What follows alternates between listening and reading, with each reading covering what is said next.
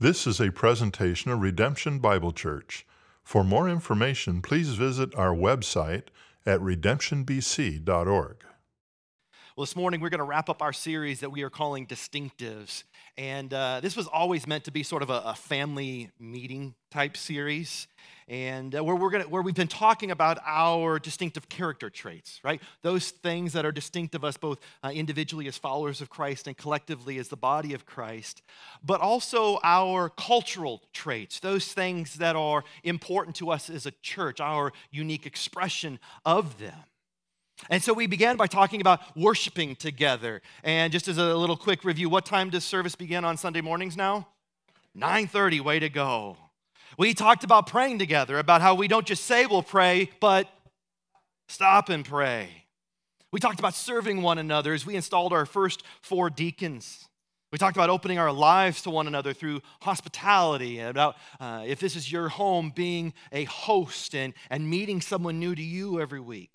We talked about generosity, right? Our collective generosity through things like helping churches thrive and hands and feet in the pantry, and being generous individually with our finances, with our time, and with the entirety of our lives. We talked about vulnerability, about taking that step of initiating vulnerability and then inviting vulnerability with others. And then we talked about our defining distinctive of followers of Jesus, that of love, pointing people to Jesus by loving them like Jesus.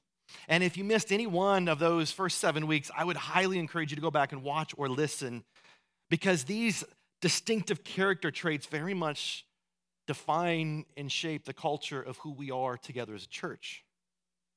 And we're going to close this morning by looking at spiritual formation, that of being formed into the image of Christ, growing to be more like Jesus, because I think we misunderstand some things.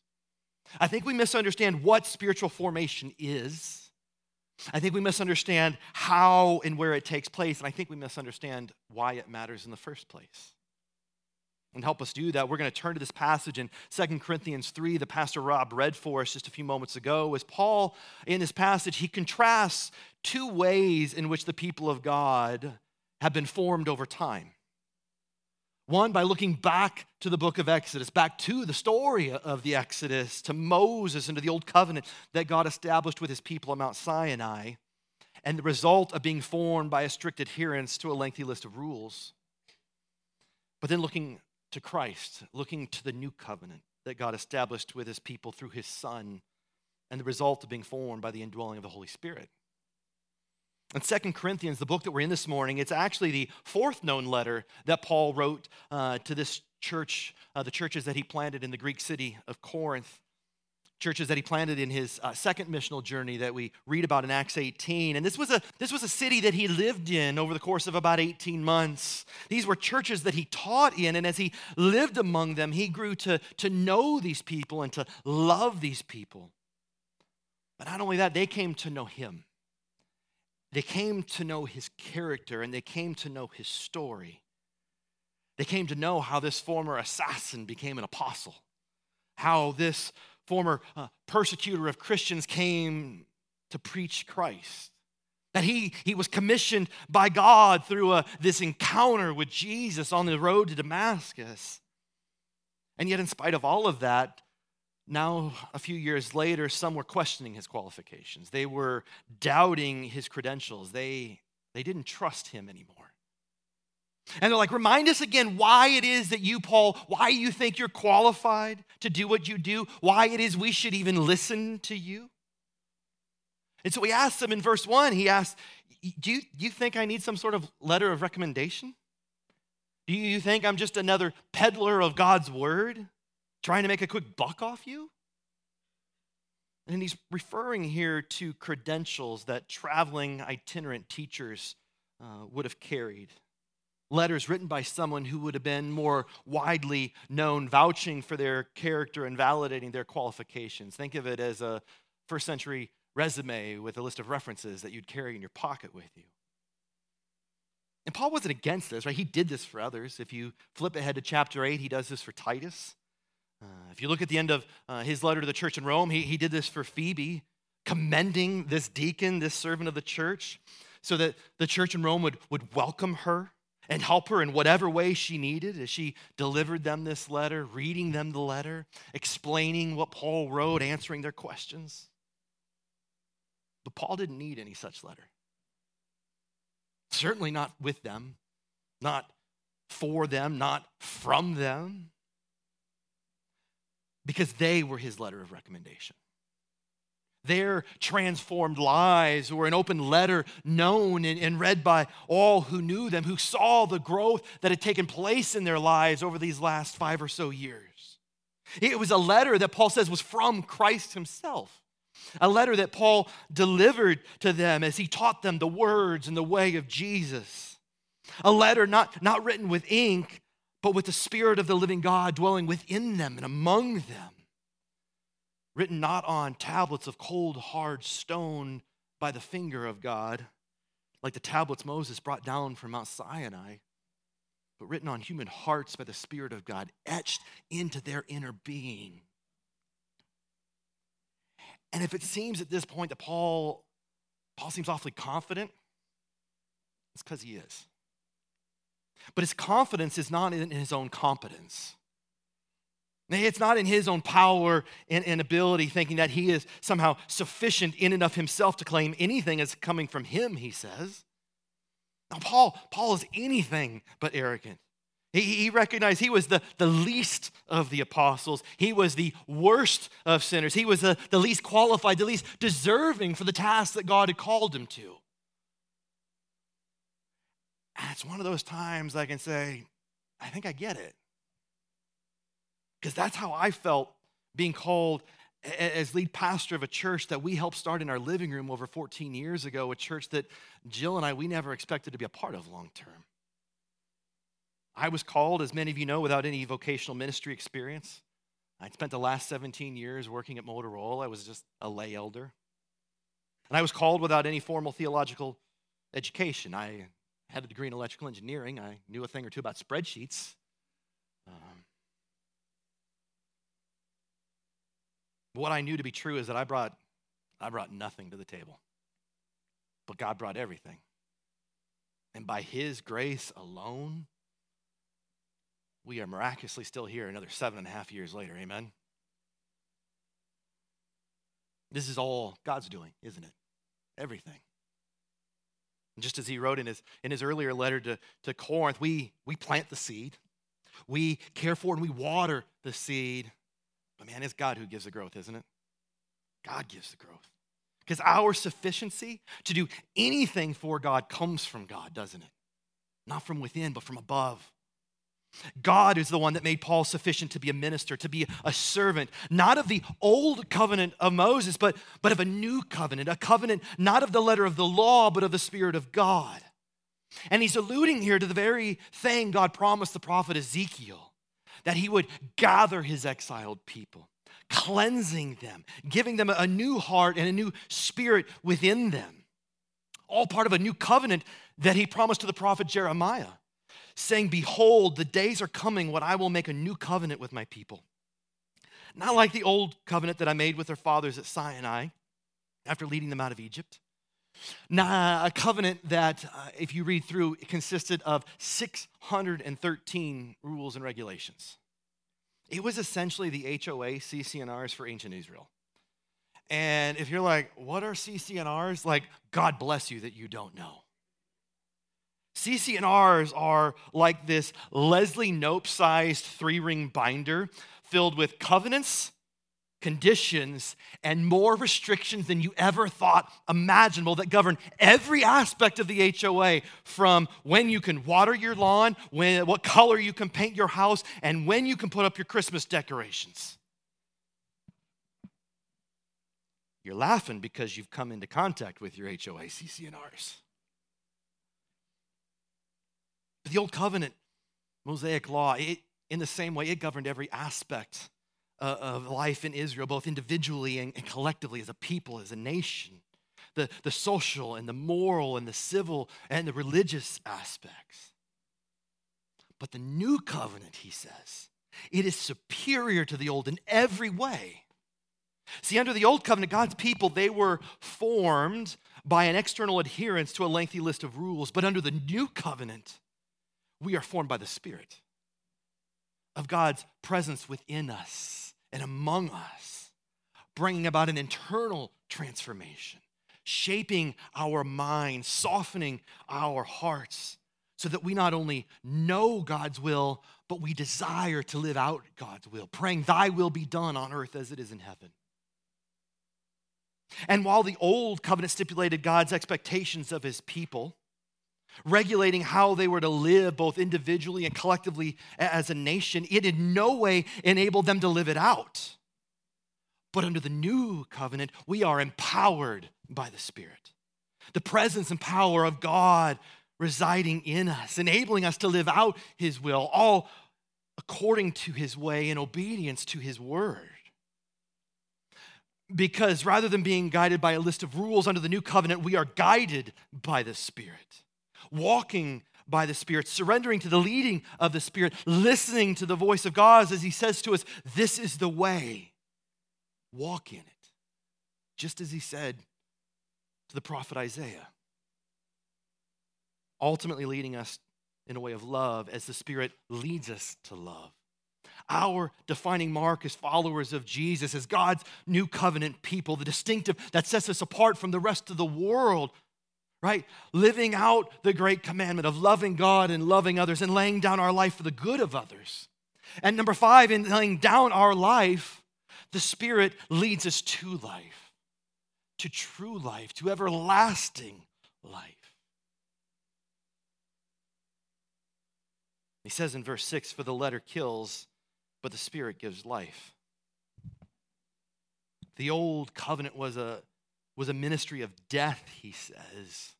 And that the Mosaic law, it demanded perfect obedience, sinless perfection.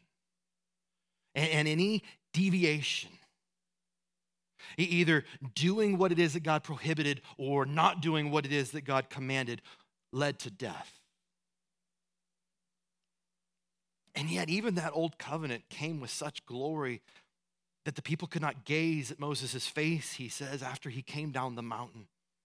After having met with God on Sinai, after having gotten just a glimpse of his glory as he passed by. And Moses' face, it reflected this glory, but Moses, he knew, Paul says, that this glory would not last. That it was slowly fading, being brought to an end. He says, sort of like a light stick. When you crack that light stick at night, it glows, but then over the course of the night, it slowly fades, and when you wake up, there's no light left. This glory was surpassed by the glory of the new covenant, the ministry of the Spirit, he refers to it, outshining it in the way that the rising sun outshines the moon, now just a shadow of its former self. Because the old covenant had expired. It served its purpose. It had run its course. It was never meant to be anything other than a placeholder until the new had come, revealing our inability to live for the glory of God and the good of others on our own. We couldn't do it, we wouldn't do it, we didn't want to do it, leading to our condemnation, bringing about judgment, and revealing our need for a Savior, our need for someone to do what we were unwilling and unable to do ourselves.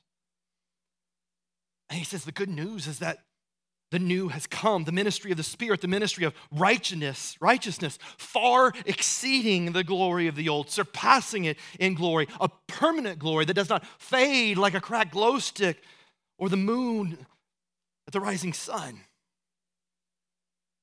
And he says in verse 12, since we have such a hope in the presence and the power of the Spirit forming us and empowering us and guiding us, we are very bold to share this hope with others because we want them to experience the same transforming work of the Spirit in their lives, don't we?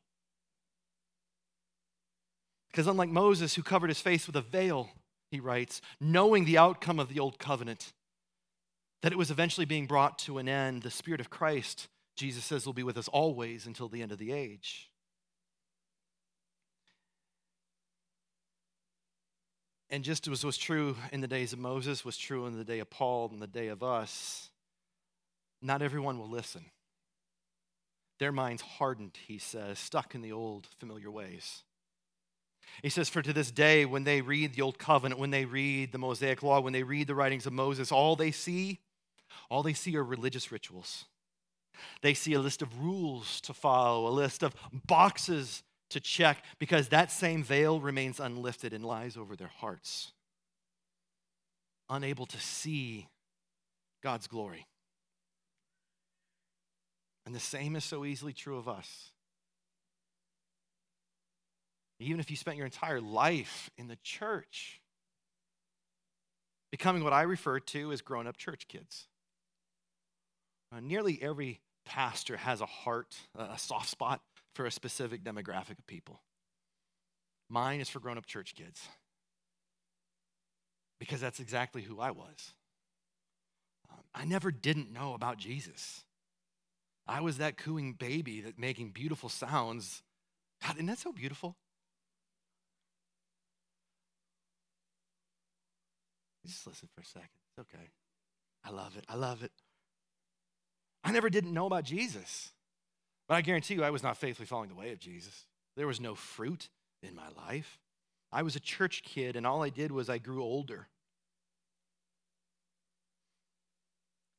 But over time, I think we come to see that the way of Jesus, it might not look like what you were taught.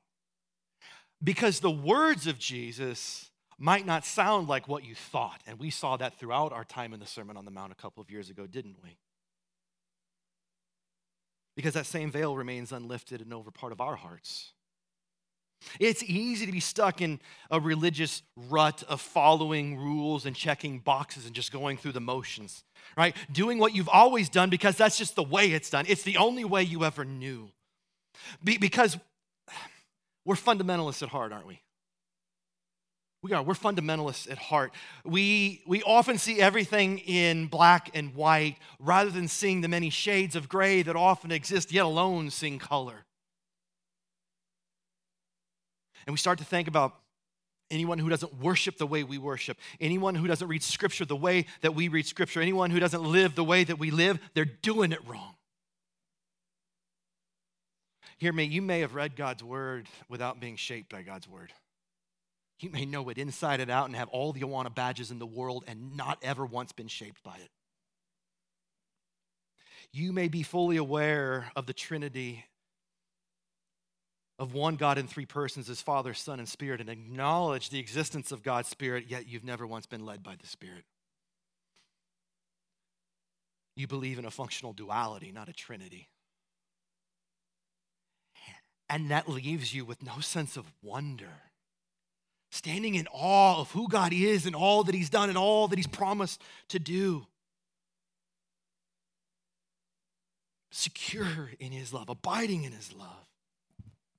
It leaves you with no sense of mystery as to how God has revealed himself, but instead always needing absolutes when they're not always given, turning the gray shades of gray into black and white, and leaving you with no sense of humility when you read the pages of Scripture. Misunderstanding what Moses and Paul wrote because you misunderstood why they wrote what they wrote. And what you'll find over time is it's not as plain and clear as you were led to believe.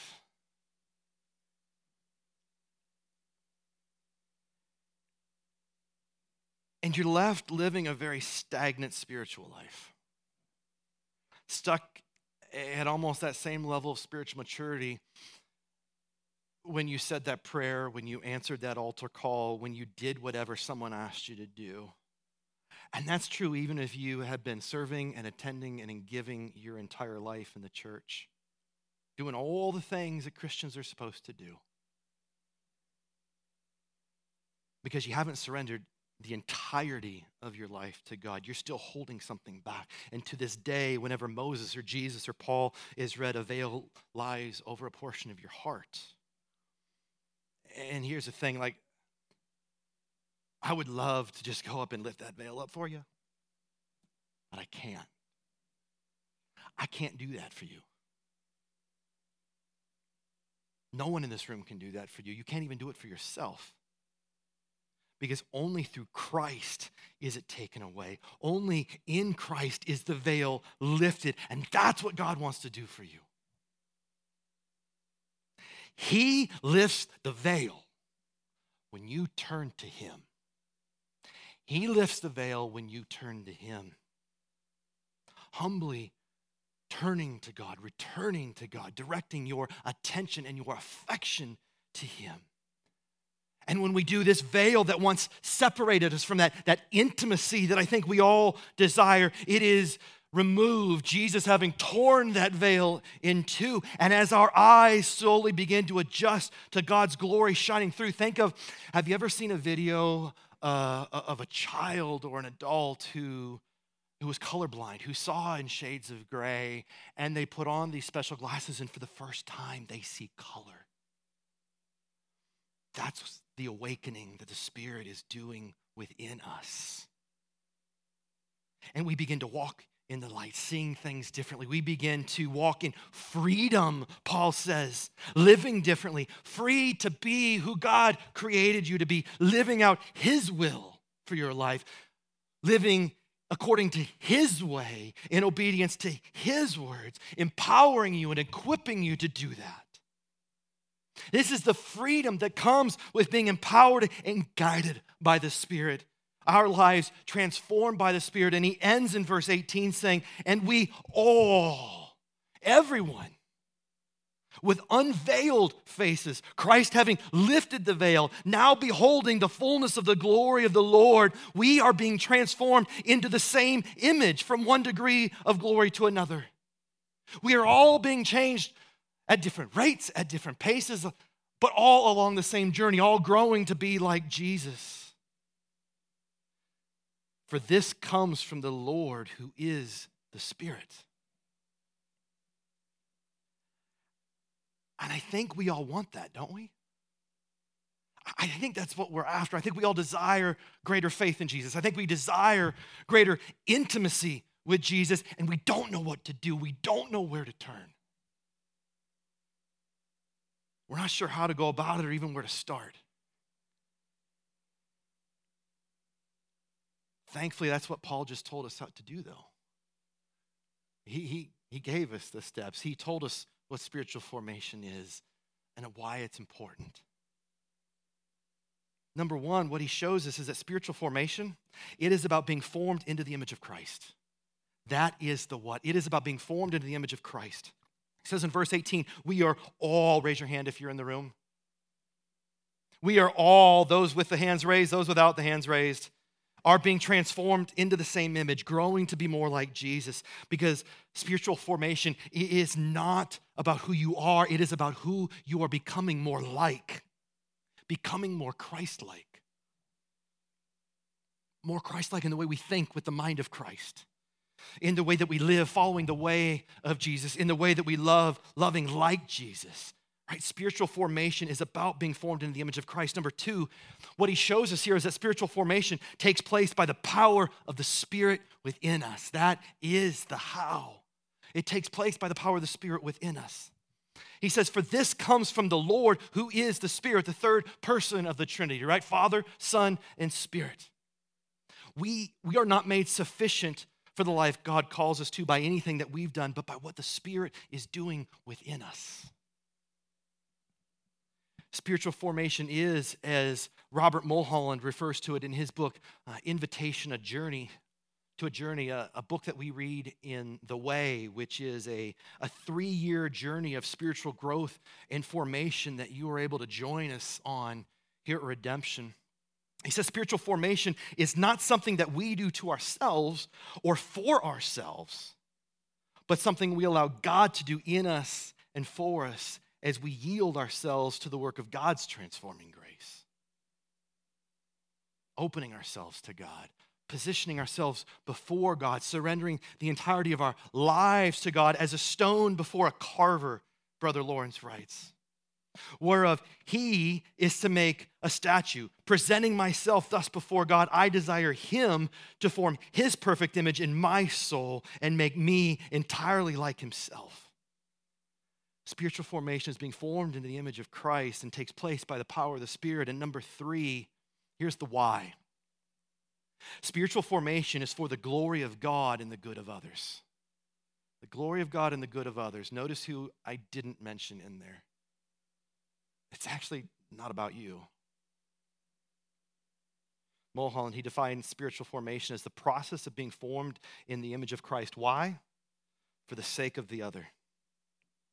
It's enabling us to live for the glory of God and the good of others, enabling us to live out the great commandment of loving God and loving others, loving all others, loving one another, loving our neighbor, even loving our enemy, and praying for those who persecute us.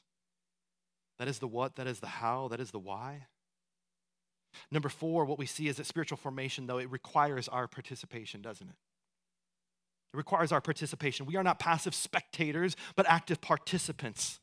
And the way that we say this is that we are formed into the image of Jesus, growing to be more like Jesus, as we faithfully follow the way of Jesus in obedience to the words of Jesus. That is how we go about spiritual formation. It requires our participation, formed with every step that we take. Number 5, we begin to see where it happens. In spiritual formation, it takes place in community with others. Spiritual formation takes place in community with others. Lock yourself in a cave for the next 50 years and it will be a very different experience. We need others in our lives to see what we can't see. The Spirit speaking through those we trust, those who we've opened our lives to, those that we've been vulnerable with, helping us take that next step, helping us to grow. And number 6, spiritual formation is an ongoing, lifelong journey. That is the when. Always on this journey. Meaning, there's no diploma the church hands out to say, congratulations, you have been perfectly formed in the image of Christ. We don't have a navigation system that says that you have arrived at your destination. Because this side of glory, until Christ returns, we are always growing, always taking steps. It is an ongoing, lifelong journey. And that means number 7, that spiritual formation is slow, not fast. This is a marathon, not a sprint. And we can't speed up the process as much as we want to. We are incredibly impatient people, aren't we? We would sure like to microwave this process and get it done real quick. But think about barbecue. I don't even need to finish the illustration, do I? Now, mind you, we don't live in Kansas City. We don't live in Texas, so we really don't know barbecue. But there's like 3 places in all of Chicagoland. My favorite, the Texan out in Algonquin. I am not being paid as a sponsor, but it's good. Yeah, I heard some mms. You've been there, haven't you? Really good barbecue takes time, doesn't it? It takes time for the meat to tenderize and soften. It takes time for the flavors to be taken in by the meat, flavors of the smoke, flavors of the seasoning. You cannot rush the process, and if you do, please do not invite anybody here to your barbecue. And I don't mean grilling hamburgers and hot dogs. That's not barbecue. That's grilling. That's still a good thing. Invite us to that. Good barbecue takes time. Man, there is no fast track on this journey that we are on of following Jesus, is there? We are not mass-producing disciples on a factory assembly line. And that's why the way, this spiritual formation journey that some have joined me on, that's why it is so ridiculously slow over a 3-year period, not 3 months, not 3 weeks, not 3 days. Remember the phrase I shared with you a couple weeks ago? I've got it written on my board. Start small, go slow, keep it simple. That's our mantra. Because our growth from one degree to another, all growing at different rates, it's slow. It's painfully slow. Not only your growth, but the growth of others can be painfully slow. I've already gotten to this point. Why aren't you there yet? Well, it took you 15 years to get there, and they just heard about this 5 days ago. Maybe you give them a little bit of time. Maybe you give them the patience that was given to you. Maybe you extend the grace to them that was extended to you. It's slow, and we measure our spiritual growth in decades, not days. It's slow with some growth spurts along the way, though, isn't it? Like when you're growing and you grow 4 inches that one school year and mom and dad had to buy all new pants, all new shoes. It was the most expensive year in the history of your household. There's growth spurts along the way, and we ride those waves when they come, don't we? And we celebrate that growth, and then we settle back into the slow. There's nothing wrong with slow. And then number 8, spiritual formation involves the entirety of our lives, every aspect of our lives. A common question that pastors are often asked is some form of, how do you do discipleship at your church? And they're really looking for one of two things. They're either looking for a program, right, a class that the church provides, or a relationship, a mentor the church provides. And hear me, there's nothing wrong with classes. There's nothing wrong with programs. I mean, The Way is a 3-year program that you can sign up for. Side note, we're going to have an informational session on Sunday, November 5th, right after service. I've intentionally mentioned The Way like 3 or 4 times so far this morning, so you're like, what is this? I'd like to know more about it. You can sign up in the app for November 5th and learn more about it, or find somebody who's already in it. We should have more mature Christians that we're following after and learning from, and those that we're pouring into as well. But when we limit it to a class or a mentor, like we've taken far too narrow a view of discipleship, too narrow a view of spiritual growth and formation. Because think about it, as you read through the Gospels, Jesus didn't teach a class. No, he invited people to leave their old life and follow him. Not for 90 minutes once a month. Every moment of every day. Not down an easy path through a wide gate, but down a very difficult path through a very narrow gate. And as you read the book of Acts, as you read the epistles, you see Paul didn't just have one person. I think we've got it in our minds that it's a Paul-Timothy relationship. One Paul, one Timothy. That's not what's in here. Paul had many men that he was with.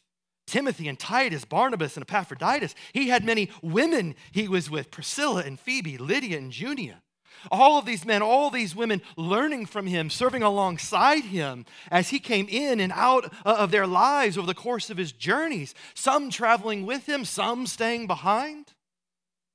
Right? We cannot limit this to a singular class or singular relationship, but it is the whole of what we do.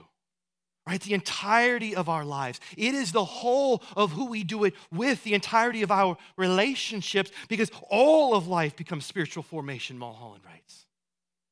We are always being formed every moment of every day with every step that we take.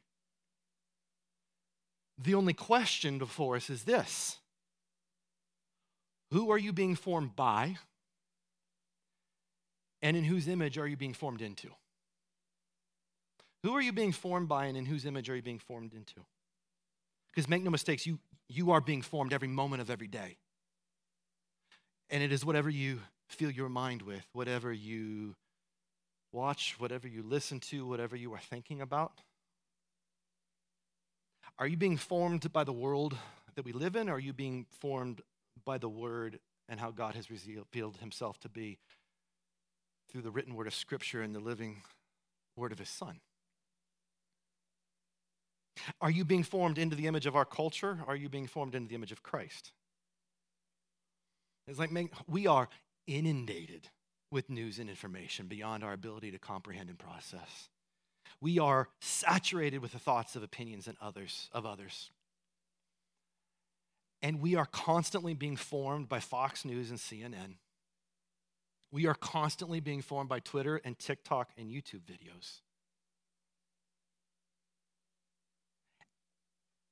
And they ever so slowly begin to distract our attention and draw our affection further and further away from God. I'm not saying they're bad. I'm saying that sometimes they're 99% of what we're being formed by.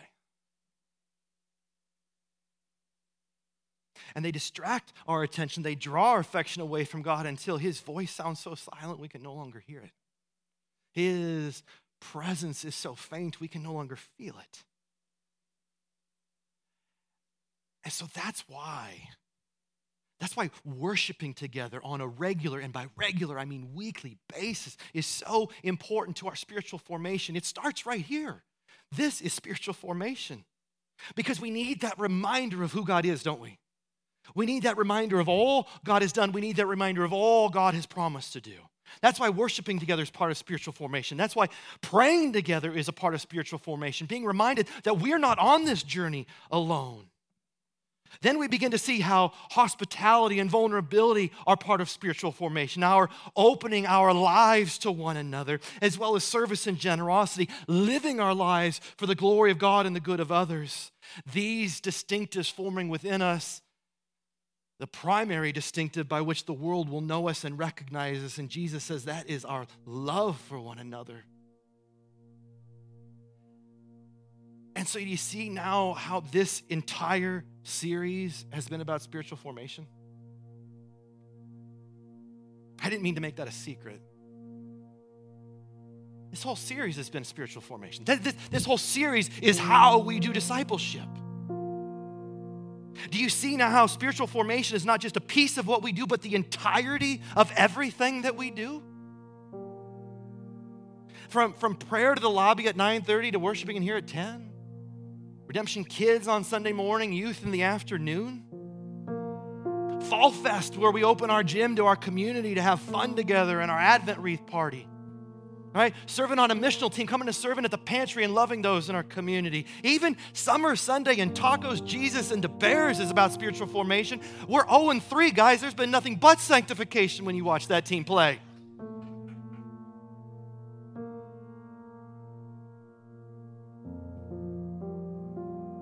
Pastor Ash, how do you do discipleship at Redemption? That's how we do it. God willing, there's nothing we do that doesn't contribute to it. Because they're all ways in which we are being formed into the image of Jesus to one degree or another, from one aspect to another, growing to be more like Jesus, faithfully following the way of Jesus in obedience to his words as we position our lives before God, opening our lives to God, surrendering the entirety of our lives to the work of God's Spirit within us individually and among us collectively, leading us to love, leading us to live for the glory of God and the good of others. Thanks for listening. For more audio content and information about Redemption, please visit our website at redemptionbc.org.